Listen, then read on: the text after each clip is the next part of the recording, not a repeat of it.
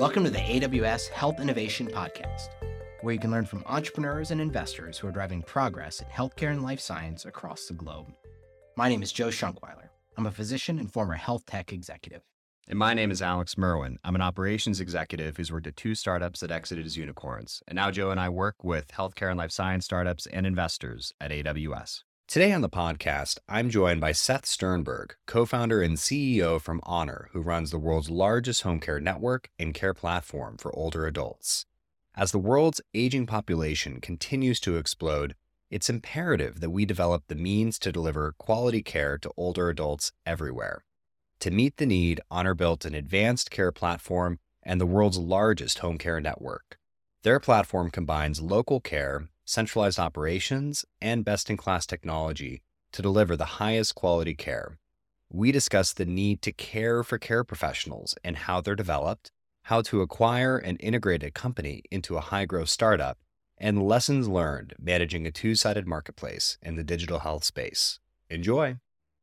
Seth, welcome to the AWS Health Innovation Podcast. I've been really looking forward to this one.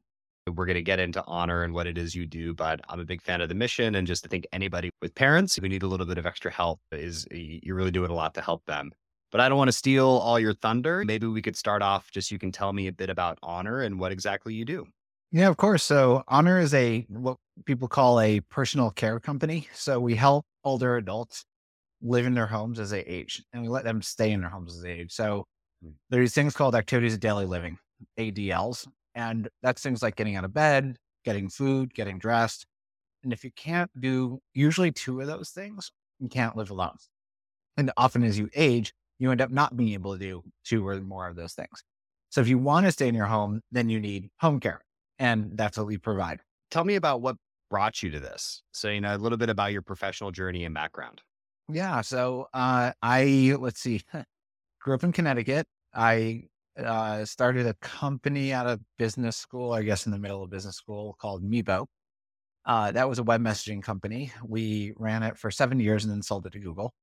So then I was at Google for a couple of years. I wanted to work on something new that had a rule. The rule was look a human in the eye and know that you'd make their life fundamentally better. And then I wanted that to be millions of humans, not just one. We spent, like myself and the other co-founders, we spent about 18 months looking for what that thing could be. And then I ran into an issue with my mother. One of the other co-founders was having kind of early issues with his parents as well. And then boom, we started working on how do we help older adults? And we had all sorts of ideas on it, like hardware devices, software, services. We didn't really care. We just wanted to fix a problem. And the problem we ultimately settled on was help our parents stay in their homes as they age. And that's when we found this home care industry. And it was really large, but really fragmented and pretty broken as an industry. And we recognized that we could fundamentally bring kind of our skills and expertise to it, technology enablement, in order to hopefully defragment the industry, consolidate somewhat so that you can have more care pros who can serve more customers and give them finer grained help with the needs that they really, really have by virtue of having a larger pool of people to pull from. Where did you find your co-founders? Were they the ones you had worked with previously, or did you pull any new people into the team? We have an interesting setup. It's a double couple setup. Oh, wow. So yeah, the story goes, one of my best friends since I was 18 is Cam. He was a co-founder of this company called Plaxo. I told him one day, hey, I have this company idea. That was Meebo. He was like, you should talk to my girlfriend, Sandy. Sandy becomes my co-founder on Meebo. Sandy and I do that. I meet my wife in business school. Cam has sold Plaxo. We have sold Meebo. And then the 4 of us start thinking about what we want to do next. Oh, wow. So you are the second founder or co-founder on the podcast who has built and scaled a company with their significant other. Eugene Borhovich and Marina Borhovich from Your Coach Health were on a previous episode. What has that given you, in terms of as like a superpower? Like how does that benefit you as a founding team? Yeah. So you like deeply, deeply trust your co-founders, which is really helpful because we're doing something really hard. Like one of our requirements for what we wanted to work on was that it had to be hard because we were all multi-time founders and we felt like we could solve therefore a harder problem. All startups are hard. Honor's really hard too, probably a little harder than on average. And if you have a base of co-founders who you really trust and you know what each other are really good at, then you can be much, much more efficient.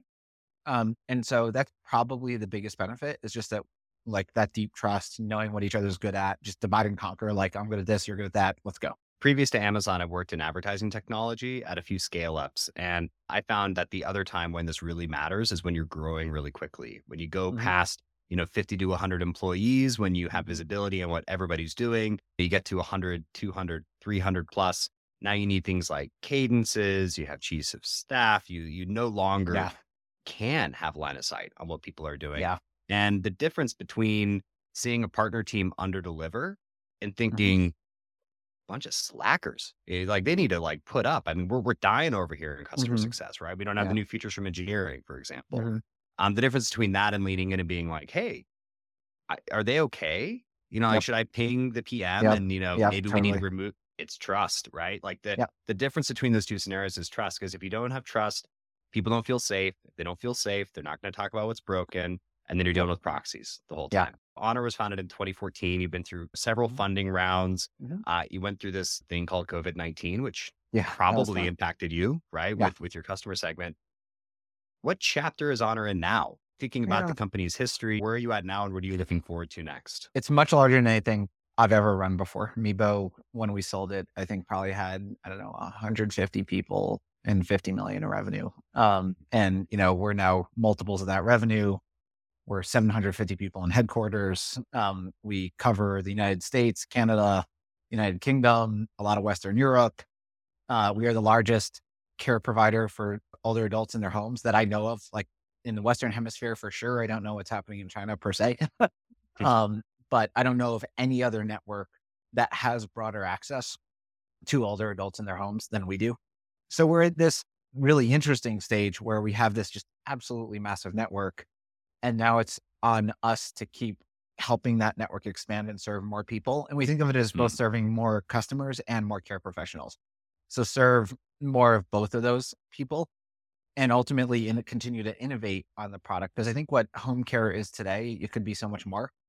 But the mm. first part of the journey is let's just like fix this thing that's like a very, very necessary service. It's huge. Like in America, it's a $30 billion industry, but we need to make sure that we keep innovating on what that can be. Talk to me about how you balance innovation versus your core business, right? So there's a lot of interesting innovation in care delivery for older adults. But then you got the bread and butter, right? Are there new innovations that you're really excited about? Do you partner? Do you try to build stuff internally? How Yeah. do you think about that? Yeah. So we spend the dramatic majority of our time on innovation for core home care. So it's building capabilities that mostly are about making care pros better, like Mm, enable them with better tools, give them jobs that are more appropriate to them. If we call it care for the care pro. And if we can care for the care pro and then we can come up with new algorithms, for example, that get them a job that they like more, that's a better fit for their skills. If we can better enable them with tools like to help a given customer who has a given issue, they will then provide better care and they will actually be happier in the job themselves. And so the majority of what we work on is in that field.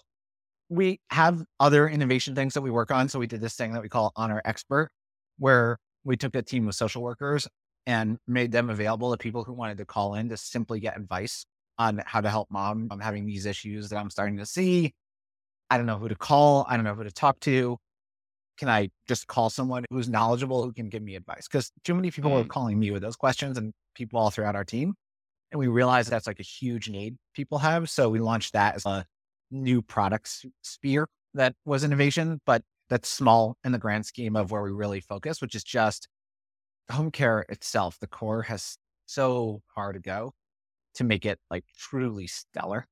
Um, we provide amazing care today, but like it can always be so much better. I think as the entrepreneur, you look at where you are and you always say, "Oh my God, I forgot what I can fix these 5 things." Everything will be mm. better. And then you fix those 5 things and you're like, "Here's my next 5." That's where we focus our time. So that makes a lot of sense. And I appreciate that you're staying very focused. I think it can be really challenging for healthcare startups when they lose that and they bite off more than they can chew. And then suddenly you really have challenges, right? Because it's just Yeah. so complex. But the interface points are really important, right? So the care professionals who you're working with are one side of your marketplace. On the other are your patients. How do you be a good team player with other participants in the health system, right? So I'm thinking like the payers, the providers, Are there any like interfaces for handoffs into acute care, things like that? Yeah. So to this point, the space of kind of classic non-medical home care has not done much interfacing with the healthcare ecosystem. It's kind of like there's this dividing line and we sit on one side and the core healthcare system sits on the other side. When you look at the data, over 20% of the homes that we're in have palliative, hospice, home health, like you have providers in there. And we're frequently accompanying our clients to doctor's visits. So there's actually a lot of opportunity for us to work much better with the core healthcare system.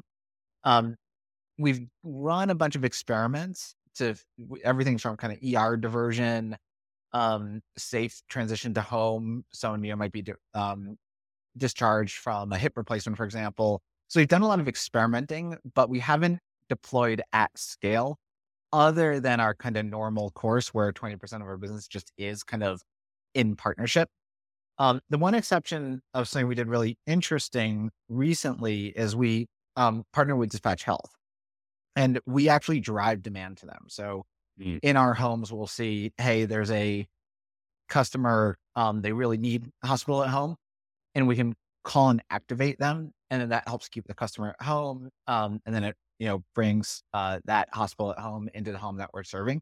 That's a interesting thing that we did recently that we've seen be rather successful. Oh, fascinating. Makes sense, right? Because you've got a large patient population, and as their needs may become more complex, then you can pull in a specialist who's really working in that area. With the care professionals, I love to always think about customer examples and stories. You're doing all these experiments and trying different things, but can you share a story? You can anonymize it if you want, of a care professional that, has been with honor, it's transformed their career, it's made their life better. Do you have an example? Yeah. So there's kind of two paths like that. One is a number of care professionals use honor as a stepping stone to becoming like a RN or even an NP. So Mhm. they'll use it as kind of like practical training in the field. And we're aware of multiple cases of our care pros moving up, so to speak, to becoming RNs. And then we also graduate our care pros into our operations team. So a whole bunch of Mm. people on our operations team used to be care pros. But now they're in ops and they're helping run the network of care pros.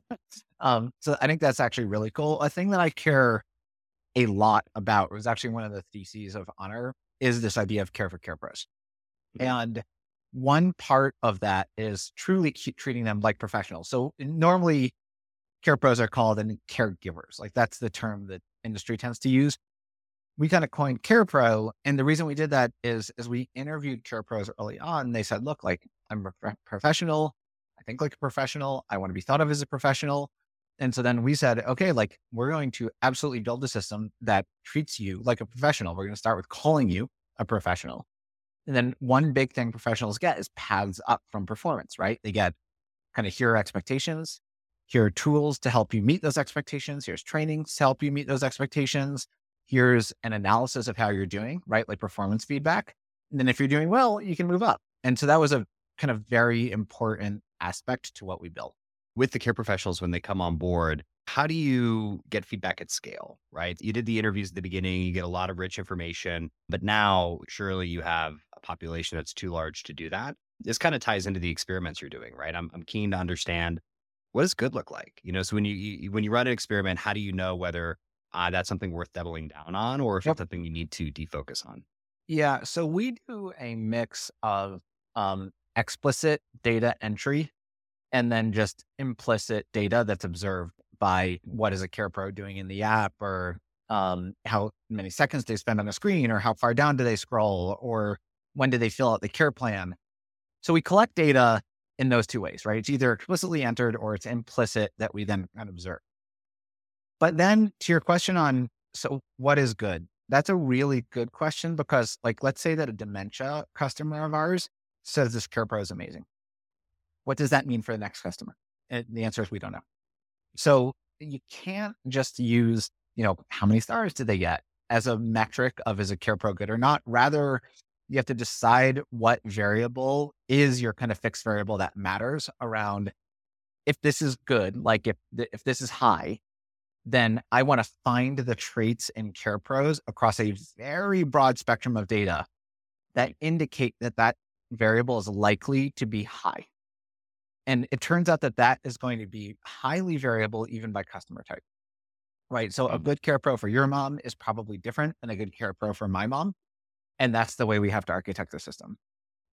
When we work on new features, what we're almost always doing is looking at a graph that we want to move. So we'll say like, hey, the current rate at which like care pros call off right now, right? Like ping and say, hey, I can't go to my shift. The current rate is, 10%. Well, we want to move that down. So let's do a whole big effort on figuring out from, data regressions, why do care pros call off? Okay, this is why. Let's push a change to how we give care pros jobs, give them jobs that should theoretically produce less call offs. Did we move that call off graph? Yes or no? If so, how much? Right. So almost always it's just some kind of operating statistic or care statistic that we want to move. Mm. We figure out how we think we should move it, usually through some form of data analysis or regressions. And then we push live and see how the graph moves. I'm really quite curious on what dimensions are meaningful. So it sounds like you need to segment your patient base, right? You need to have a Yeah. well-refined segmentation so that the output metrics you're looking at have signal and you can actually model against it. So is it geography? Is it indication? Is it age? Are there significant dimensions that you've identified that perhaps are Um, unexpected? it depends on for what. So, for example, is a care pro likely to churn? How long they have to drive is a big deal. How much their skill set fits very precisely with the needs of the customer is a big deal, right? So there's certain things that are like big deal for if you want to get churn down. There are other things that are totally different if you want to get call offs down, right? The act of quitting, hey, I don't want to do this any longer, is different and happens for different reasons than the act of, hey, I can't go today. And so for each one of those, what you really need to do, you have to approach it from ML or regressions perspective. Like you have to throw a whole ton of data at the system and look at outcomes and then figure out what the patterns were in the data that likely led to those outcomes. What about the demand side of the marketplace? How do you source patients? Because I'm presuming that a big value add for the care professionals is their career advancement, right? You're Yep. actively investing in upskilling. Mhm. You're providing a much more engaged experience than they're previously used to. You're providing Mhm. feedback and you're developing them. But also, I'm sure that it matters how many bookings they get and if they're able to Mhm. fill their slate of shifts. So, Mhm. how do you work with patients? Yeah. So we go to market mostly under the Home Instead brand, like our consumer brand is Home Instead. And then Honor is the platform brand. And so Honor, we really think of ourselves as a platform. We have a platform actually that enables people to run businesses on top of us, which are home care. And then often we're the service delivery mechanism, or they're running it through a more classic franchise system. Always, almost always, not always. There's probably a few tens of millions of dollars of just direct sold Honor. Kind of think of it as like your factory floor that you operate 100% yourself to see everything end to end. But then there's the other couple $1 billion, and the other couple $1 billion of care is being sourced through owners of businesses that are sitting on our platform. So they're finding the end consumer who needs care and bringing that end consumer in. And then if they're in a traditional model in our Homestead franchise network, they're delivering that care themselves. If they're in our care platform model, we're delivering that care on their behalf. If they're in our HCN model, same deal. They're just doing it under different brands. So we have multiple channels that are paths to market where these people are sitting their businesses on top of our platform. And the platforms are very important because one of the key things that we need to do is get home care to consistency. Like we need to create a standard with a standard SLA so that someone in the healthcare ecosystem, for example, if we want to do one of these partnerships you're talking about or what we did with Dispatch Health, you need to be able to say, hey, I can do this everywhere and I can do it the same way everywhere. In a hyper fragmented industry, cannot do that. And that's what home care was.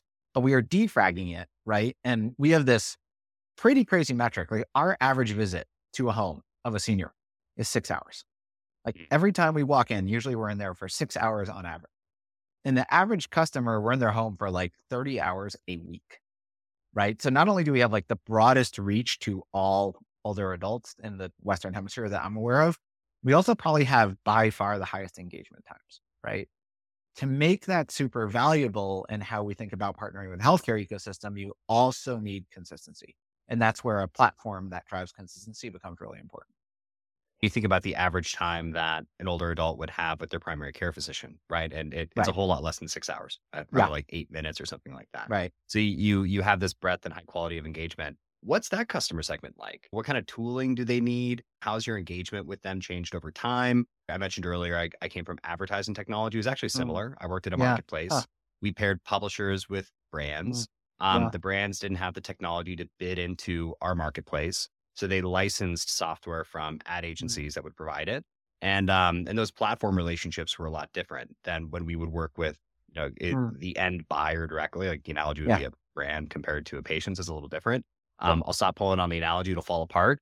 But I'd be interested to learn about those platform relationships and how you work with them. As a tech company, probably most tech companies are creating a platform to enable other people in one way or another, right? And we have a platform that enables people to run home care on top of our platform.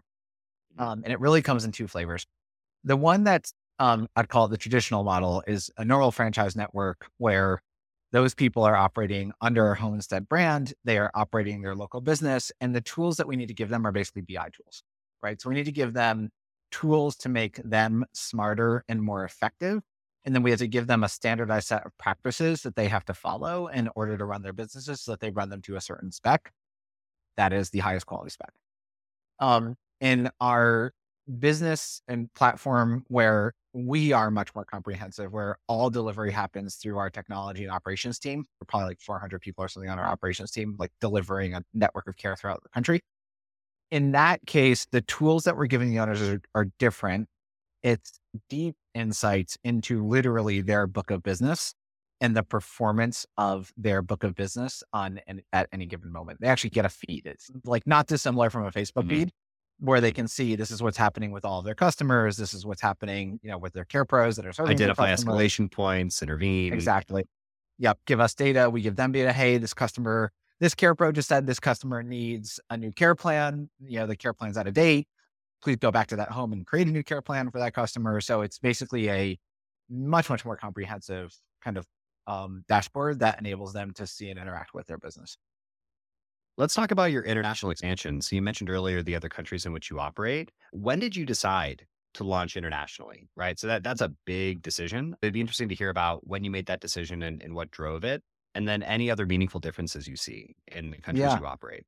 So international, we actually picked up through acquisitions. So it was easy because it came, it came with the acquisition. And what happened there is we were building Honor the platform, and we'd gotten quite large on our own. And I went on a walk one day and I realized, you know what? We are probably now in a position with our technology, with kind of how the company was valued, with our teams, where we could buy maybe the largest franchise network in the world. And that would be super interesting because then we would have a consistent consumer brand. So instead of kind of platform for everyone, you could have platform for a single brand. And theoretically, you would have your pick as a buyer, right? Like you could cherry pick. I can look at all of the networks and I could choose if I could buy any of them, I could buy the best one. And so we went through this process of saying, who should we buy if we could buy them? And we landed on, well, there's this one home instead I've mentioned that's just like, it's the best network. So we initiated conversations with them and literally 6 months later, we owned Homestead. Hmm. And what that did is it let us literally, we did all this diligence on every network that existed. And it was so clear that they were the best network with the best set of owners and the highest quality care. And if you can marry up our platform capabilities with their distribution capabilities, it's just like unbelievable. So we executed on that and picked up in the process a whole bunch of international network as well. And how's the integration gone? It's funny. Very fortunately, my first job out of undergrad was corporate development at IBM. And back in that day, we had a whole team that did nothing but integration post-acquisition. And we knew, like, it was not well established at that point, but IBM knew that the way M&A succeeded or failed was on the integration, not on the deal. Right? Everybody had always like focus on the deal, get to the end, sign the papers, and then like, what do we do? And so we've been hyper focused on the integrations with the company, and they're really now just one company. Like we deeply integrated the management team, the whole team. They're based in Omaha in America. They're based in Manchester in the United Kingdom or near a town called Warrington. So we did a really, really deep integration between the teams and they just operate as one company now and everything's kind of co-joined. And we have multiple paths to market and the Homestead network is a path to market now. So let's get specific with that because integration could mean, like, let's just set up a REST API so we can pull reporting out of the system, or it could Yeah. mean, hey, like, let's do an offsite and pull in the leadership teams and like, let's Yeah. get really deep into product strategy. So pretend that you are, Series B, Series C funded startup and, you got a little bit of extra capital in the bank, which we'll just go ahead and live in that narrative for a second. And you're thinking about acquiring a company and leading one of these integrations. What advice would you give to that founder based on the experience you Yeah. had at that idea? So I'm going to give even broader advice. It's an Amazon thing. So you're going to know you're going to exactly know what I'm saying in a second. You got to think in terms of one-way doors versus two-way doors. Really, really important in M&A. So when we first purchased Home Instead, our belief was we should operate it more in that REST API version you were talking about, which is to say as a division. And that's an easy decision. It's not at all a one-way door. And we pretty quickly realized that that was the wrong call, that it actually had to be much more deeply integrated. But the moment you do that, you have now stepped through a one-way door, right? If you start moving the teams around and changing the reporting structures and changing the leadership team, you've absolutely walked through a one-way door. So there are all sorts of decisions, I think, when you're building a high growth company that are either one way or two-way. Two-way, make real quick. One way, be real careful. And what you like with almost any other process, with the M&A, if we had just stuck it there and said, hey, REST API and REST API for forever, would not have been a good outcome because we didn't keep our eye on the ball and we wouldn't have gotten what we wanted to out of that integration. But we kept our eye on the ball and it became clear that there were too many places where we just needed the companies to be one, like we needed tighter coordination. And so then we said, okay, we're going to step through the one-way door now because we tried the two-way door version. And it turned out that it's not as good as in full integration. So now we're willing to step through that one-way door. And we'll induct listeners who aren't familiar with this to the Amazonian lore. So a one-way door decision is one that's irreversible. And a two-way door, you can go in, you can pop right back out on the other side. What about the cultural integration? You're a venture-funded startup, and I don't know their corporate background, but how did you harmonize the teams? Really good question. We started from a base of, we were we spent so much time on, are we mission aligned? Are we vision aligned?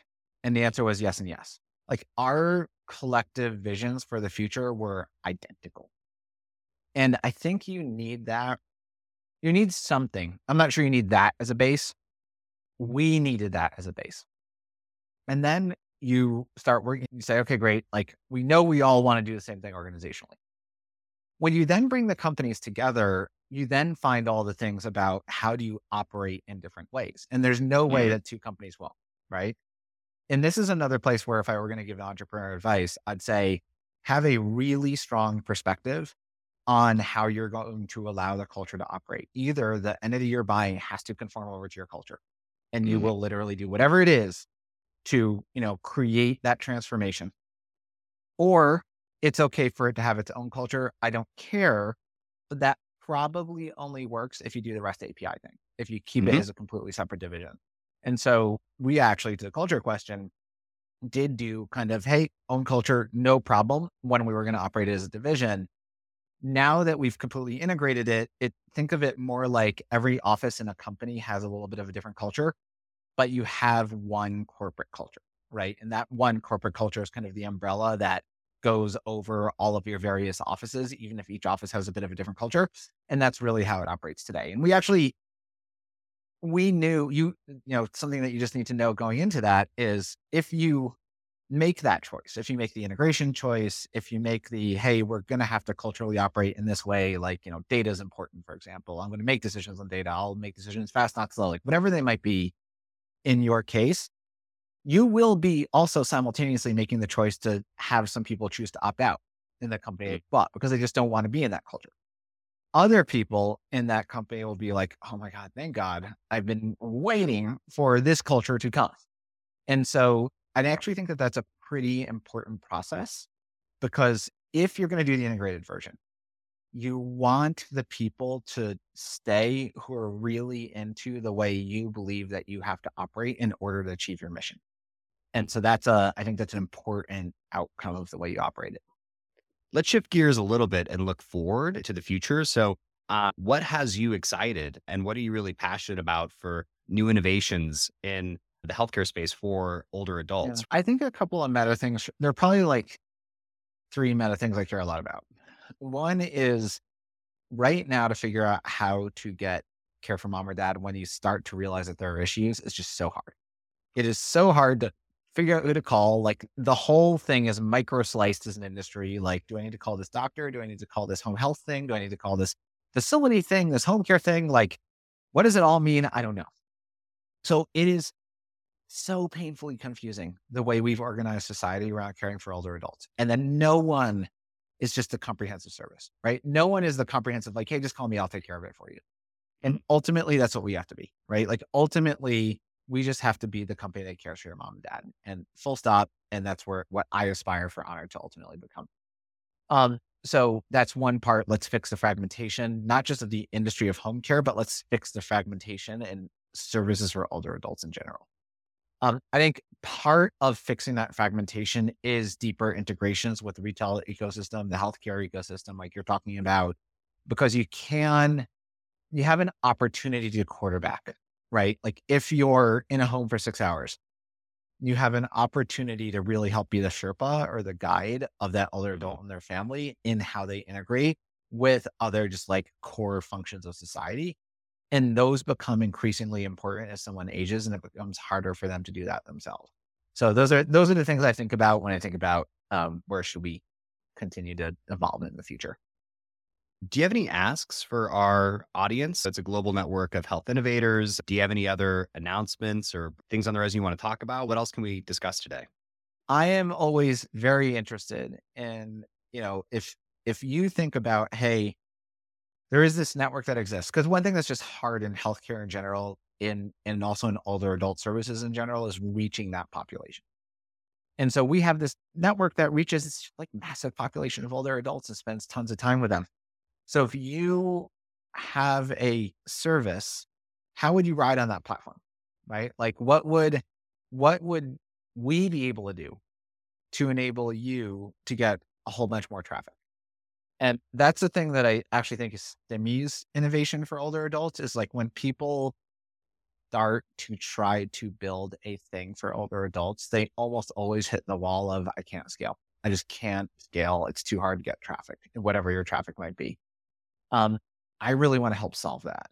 So that would be the question that I'd ask for your health innovators. Everybody who's listening who has a solution that's going to help improve the lives of older adults, make sure to ping Seth. He's gonna help you out. Seth Sternberg from Honor, thank you so much for joining. It was a great conversation. I hope everybody got a lot of tips. Awesome, Alex. Thanks so much for having me. If you enjoyed the show, please leave us a review and rating. It helps others find us. To learn more about how AWS supports startups, please go to aws.amazon.com/startups.